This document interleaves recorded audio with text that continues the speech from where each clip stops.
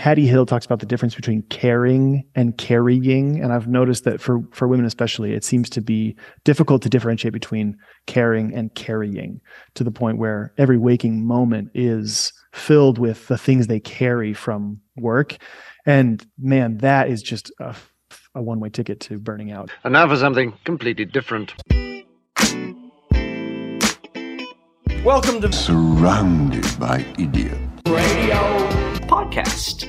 Hey, welcome back. This is Tony Dufresne, PhD, your host. And today I have a very special guest that is going to chat with us about business and small business, and especially in the nuance of coffee, which you know is near and dear to my heart. It is Michael Ryan. He is the joint founder of Threadbare Coffee Company. He's a published author, international speaker, creator of multiple online courses. Man, you're way too important to be on this show, I'll tell you that. He's a licensed Q grader. He's that's the coffee thing, right? The Q grader. The Q stands for quality, yeah. Okay, good. At level 1, so you're a SOM as well? God, get out of here, man. Just level 1, though. There's 4 levels. I don't care. I'm a level 0, so level 1 works for me. He's a certified business coach, health and wellness coach. He's got a ton of experience in the coffee industry where he got his background. And I'm assuming from that background, that's where you've kind of come into your niche in terms of being a consultant and a coach to people that want to get into the coffee industry, people that want to start their own small business. So welcome to the show, Michael. I appreciate you being here. Thanks so much for having me. It's an honor to be here. So can I kind of get you to kind of walk me through really what it is you do with clients and the type of people that you come across initially who want to get into coffee, and not only into coffee, but starting a small business on their own they've never started a small business before.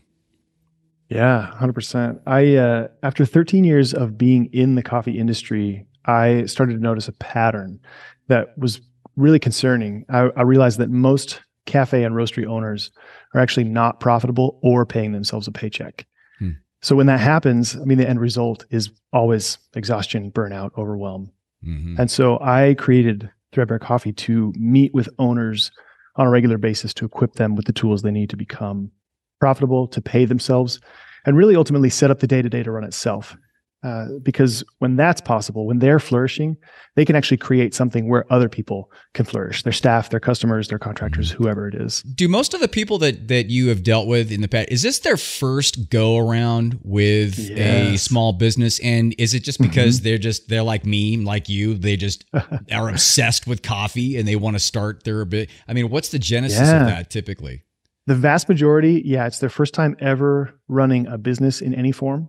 I do have some clients who it's their second time around. But I like to use the analogy of a business like an airplane. And one thing that's true about airplanes is if you know how to fly one airplane, that doesn't mean you know how to fly a different airplane. You actually have to get certified and licensed to fly each type of airplane. And so even if folks have had previous business experience, of course they have a leg up. But I mean, a lot of times I work with people who they were owning another business, but that business was not profitable. So they still never learned how to run a profitable business, or they ran a franchise and now they're actually the owner for the first time. So there's all sorts of folks, but the general theme I would say is people who it's their first time running a business, no previous business experience, no previous coffee experience.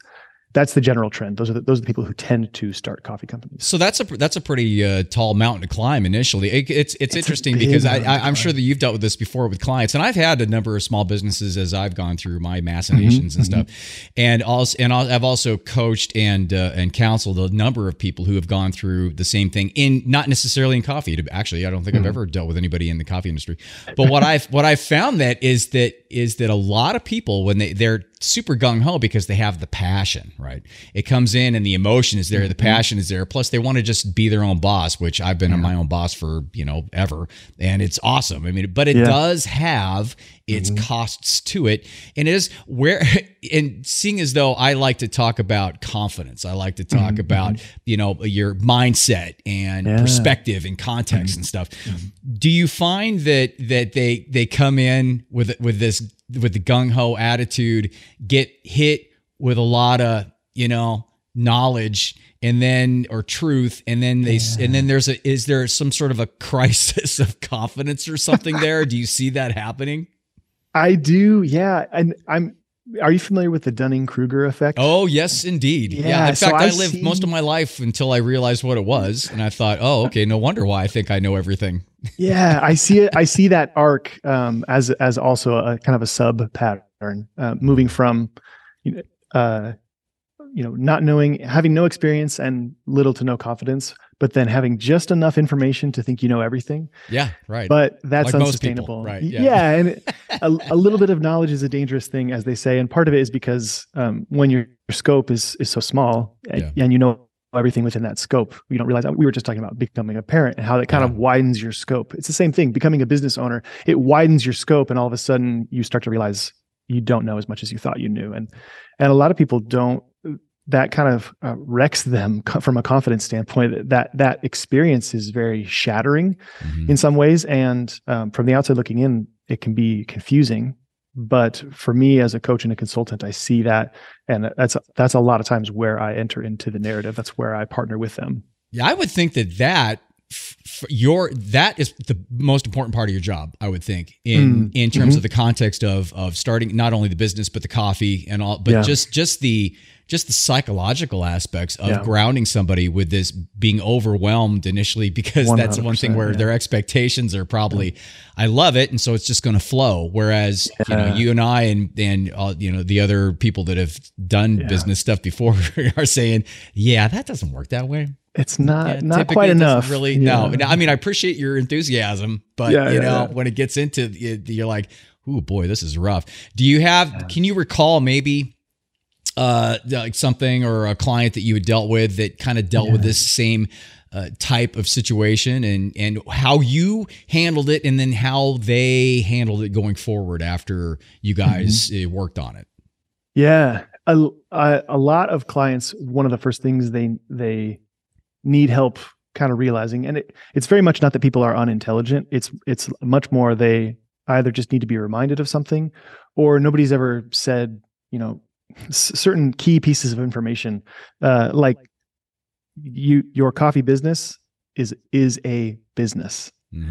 For a lot of people, that's like almost eye-opening or earth-shattering to think of it, because what they actually wanted to create was more like a community group. But a community group is a very expensive hobby to have. But a lot of times that's what they've unintentionally created. So helping them see it as a business. And then I'm a huge fan of, universal principles. The methods are many, but the principles are few. And so what I teach would apply to any business. And I've had people like follow me on Instagram. I just had a bunch of ice cream shops follow me on Instagram because they're like, everything that you're saying applies to us. We're ice cream shops. So I have a growing ice cream shop following, which is fun. But those universal principles are necessary, I think, for success in any industry, in any business. And one of the principles that always comes up that needs to be either addressed or refreshed, people need to be reminded more than taught, Hannah More said. And one of the huge ones is confidence, helping people kind of rethink what confidence is, rethink what things like imposter syndrome are, and then having a healthy, what I would say a healthier relationship with perfectionism. Healthier maybe is not the best word, but certainly more helpful relationship with perfectionism. I like that because that's as a perfectionist, as a recovering. Well, you never recover from it, right? As a functioning, a hopefully higher functioning perfectionist than I used to be. Yes, right? It never goes away, right? So you have. So I like the way that you describe that in terms of it. Kind of working with it and understanding it. Yeah, I love it. Yeah, and the vast majority of my clients are women, or they're married couples. So I'm working with a husband and a wife, generally speaking, or they're women, and confidence is a huge thing that it almost always just comes up naturally. I don't usually have to like prompt it, because it's usually lying right at the root of most of what's going on in the business. Does it come up at a particular spot? Most of the time, is it when the rubber meets the road in terms of like the conversion? Because I find that a lot of people who get into coffee, a lot of people get into ice cream are there's an artistic aspect to them. They're artists, and artists don't like being business people. right? And I think that's where that community thing comes in, right? That's what they want to create. They want to create the relationship aspect of it, but at the business part, they're like, well, do I have to?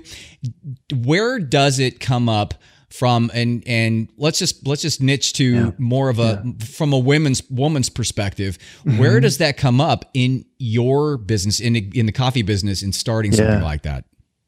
It comes up almost as soon as we start talking about the coffee business as a business.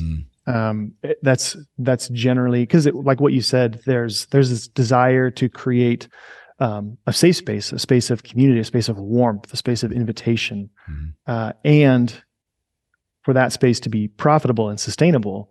Thinking of it like a business is important, but generally those things are seen as combative, and so a lot of folks will kind of pick the part of it that they like and try to ignore the part of it they dislike so much. Right. But it doesn't go away. It just goes underground, and then it boils up later in some other context. So I've noticed, and this isn't, this is just my personal experience. I've noticed that in the married couples, the men seem to be more open to that idea of running the business like a business. But for the women, especially, that it feels like the proposal seems to almost feel like it's going against their principles. Like, that's not why we started this thing in the first place, which I totally understand. But it is a different like path to walk, because some people will be like, oh yeah, that makes sense, I'm in. And other people, especially the women, are like, no, that's not why we started this thing. But it's so true, because it's actually, that's not the reason they started it. But if they want it to 100%. Be a sustainable business, then you have to walk, you have to put your, your toe in on the other side of the line and kind of go through that. When it gets to the point where, and especially maybe from like a single woman's perspective, I would think that with the couples that there'd be more of a balance, or the opportunity to balance, because you have strengths on both sides. Whereas if it's just a woman going into it, she's confronted with this this, I mean, what do you call it? It's not a crisis, but it's just, it's a reality, right? It's a reality that there was, the expectation wasn't there for that. How do you, as a coach, work with her in terms of making that transition to accepting that part of it, and then integrating that part of it in without losing the passion and without losing that commitment that came from that originally? For sure. I think in general, I work a lot with, like I said, universal principles. And one of the most helpful principles that applies to business, but it also applies to confidence, is what the ancients would have called a false dichotomy. So a false dichotomy is a fake, either or proposition. So either business or community. Yeah. But if as soon as we frame it that way, nobody wins. We can't. It's a win-lose proposition. So creating that space of, hey, we might be thinking of this more in black and white terms when it's really a both and situation, or it can be a both and situation, community and business. Which is kind of in the middle, but the Buddhists, I think, would describe it more like the apex of a triangle. It's in the middle, but it's a level above. And I like that imagery of a triangle. That's a great image.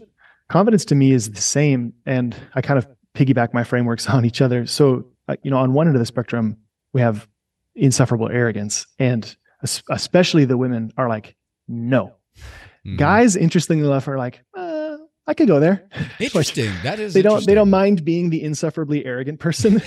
Women, I find, are mortified by that. Yeah. Right. Yeah. They're mortified by the idea of being the insufferably arrogant person. Right. Which makes sense, because there's this sociological, or this societal sort of underlying thing that indicates that if they do, then they'll be considered such and such, or it takes them out of, it puts them into more of a judgmental position, and nobody doesn't like not being liked, and they feel as though that they can't get away with as much. Whereas guys, they don't care, right? They'll just they'll be the mean guy, or they'll be the. I mean, it's not about being mean, but it's about taking that particular position on things. Yeah, and we don't really have a positive framework for that archetype on the female side of things. Like you can imagine a direct, outspoken male leader. But if you apply those same characteristics to a female leader, we don't have a positive archetype for that. We don't, sadly. And that's the whole thing about getting that change, because it should change. Because it should be a positive thing as well. But I'm totally with you on that completely. Yeah. So when it gets to that point where she doesn't want to take on that particular role, and what you've described in terms of the dichotomy is that whole binary aspect. It's the either or. It's the black and white versus more of a dimensional thinking where it can enmesh and integrate both together. But as you work through this, and as you work through the it's very complicated because it goes against somebody's natural flow, but it really doesn't. So what do you do as you go through the nuts and bolts, right? Of going through the business? How do you integrate that? How do you support their position as well as try to open up the reality to where they can start to integrate that? Yeah, I do try to frame confidence quite a bit differently than I hear most people frame confidence. I was just having a conversation with a client the other day, and I asked them, what's the opposite of arrogance? Because they're terrified of being seen as this, insufferable arrogant, like I said. And I asked them, what's the opposite? What's the other end of the spectrum? And they said humility. I said, no. The opposite of arrogance is insecurity. Seeing yourself as better than everybody else, that's arrogance. The opposite of that is seeing yourself as lower than everybody else, and that's a version of insecurity. The balance, the apex of the triangle, is humble confidence. So arrogance is just as destructive as insecurity. Insecurity is just as destructive and unhelpful as arrogance. And framing them as both equally negative is helpful, because it helps people see like, oh, I've actually overcompensated. I've overcorrected, and now I'm on the insecure side of things where I'm afraid to assert my opinions. But really what people need from me, especially as a business owner, is humble confidence, the apex of that triangle. And just reframing it doesn't magically solve anything per se, but it gives us the language and the mental model to have a conversation about confidence that is the apex of the triangle versus it can sound like I'm saying, hey, be more arrogant, but that's not what I'm saying. I'm saying go for the apex of that triangle. Be more humbly confident. What a great way to do it, because it gives you that different perspective, or that perspective shift in terms of bookending. And if you can bookend, it doesn't show them as the lower end. It shows them as the where to be is the apex, or the middle, if you want to look at it from a straight line perspective, is to meet in the middle between those two, versus seeing that one as just something that you never want to get to and never want to attain. And you won't, because if you're not dialed in, or if you're not accepting that as something that you want to go to as a goal, that the arrogance thing, then you'll never do it anyway, and it goes against everything that you stand for, and that's the conflict that you're coming up against, right, with your clients. Right, because in a binary black and white system, if somebody is struggling with insecurity, if the only other option available to them is the other end of the spectrum, anything I say will sound like I'm saying be more arrogant. Right. Exactly. Because that's the only other option available as far as they know. So I have to first create a framework where there is additional options. And I even differentiate between like the low middle and the high middle. The low middle, the straight middle of the spectrum, is somebody who flip-flops. They're confident with some people and they're insecure with other people. They're arrogant with some people and then they're super timid with other people. So they flip-flop around. That's a low version of the middle. So that's why I like the idea of the Buddhist middle way, that apex of the triangle. That's the option. It's a kind of an option C, but it's a level above the other options available that I like to make people aware of. The level above makes perfect sense, and it goes into kind of where my gig is in terms of dealing with people with confidence. It's the transcendent of the linear. It's going into more of the dimensional and understanding. If you have the innate sense of self and you work on your innate sense of self, you have a level of introspection. You're able to do that, and you're able to see. And you're able to see when you get into situations, and especially with new businesses, I would think, and with the women that I've worked with in the past, they get into the businesses and there's this level of incompetence, not lack of confidence, but just a level of incompetence. But we all have levels of incompetence, especially if you're starting something new and starting a business. And you and I know this, man, that's a lot of work. And there's a lot of stuff, and you don't know what you don't know in the quadrant of knowing, right? Right. Feynman says it, man. If you don't know what you don't know, you just be ready for it, and then you're not going to know it when you do know it, right? So, but that's what happens. And if you can transcend above that and just understand and realize and be okay and content with the fact that you will be incompetent in going forward. And it's like the first, it's like the first principle too. It's like, the kind of the Socrates first, you go in with a childlike mind, you go in with an open mind, and you go and that's the key shift that I have found really helps. And it sounds to me like that's exactly what has worked for you. And your clients, especially with your women clients, because because there's an automatic conflict when it gets to that business aspect and that new role that they have to take over. Yeah, or they have to assimilate that new role, right, as a part of the integration, right? Yeah, without taking on too much that they burn themselves out. Right. And which is easy to do, very easy to do. Yeah, for business owners in general, but also for the women that I work with. Hattie Hill talks about the difference between caring and carrying. And I've noticed that for women especially, it seems to be difficult to differentiate between caring and carrying, to the point where every waking moment is filled with the things they carry from work. And man, that is just a one-way ticket to burning out. It is. So that's such a great example. I almost always bring up just even that concept with my female clients. And then I tend to recommend specific books especially written by women for my female clients, because I don't want to put myself in a position where I'm pretending to be an expert in something. But I also have learned a lot from these other women and want to be a conduit if possible, if the situation allows for it, if there's enough trust there for me to pass along what they have taught me and equip my female clients with those, even just like what I just said about Hattie Hill and differentiate between caring and carrying has changed my mindset. And I hope to just be a conduit. I didn't say it. Hattie Hill said it, but but that's brilliant, isn't it? Let's say that there's somebody out there, somebody's listening right now. And they're starting a business, thinking about starting a business, not necessarily coffee, because as we know, there's a lot of universal principles. Absolutely. When they first start out and they have the passion for it and they start getting into the nuts and bolts, what's a good pattern interrupt? What's a good process or a concept or some sort of a mantra that you can kind of throw out there that would help to keep the ship kind of going the right direction? Yeah, absolutely. Such a great question. I think the human body is one of the best examples for so many things. And one of the things I love about the human body is it is the perfect balance of organic, material and bones and structure. And our business needs to strike the exact same balance. There needs to be enough bones and structure for the personality, for who we are to shine through. And what I love about that analogy is, you and I would never ever say we're the same person, but do we have the same basic bone set? Absolutely. All humans do. Same with businesses. All businesses are like 95% identical. All healthy businesses, I should say, are like 95% identical.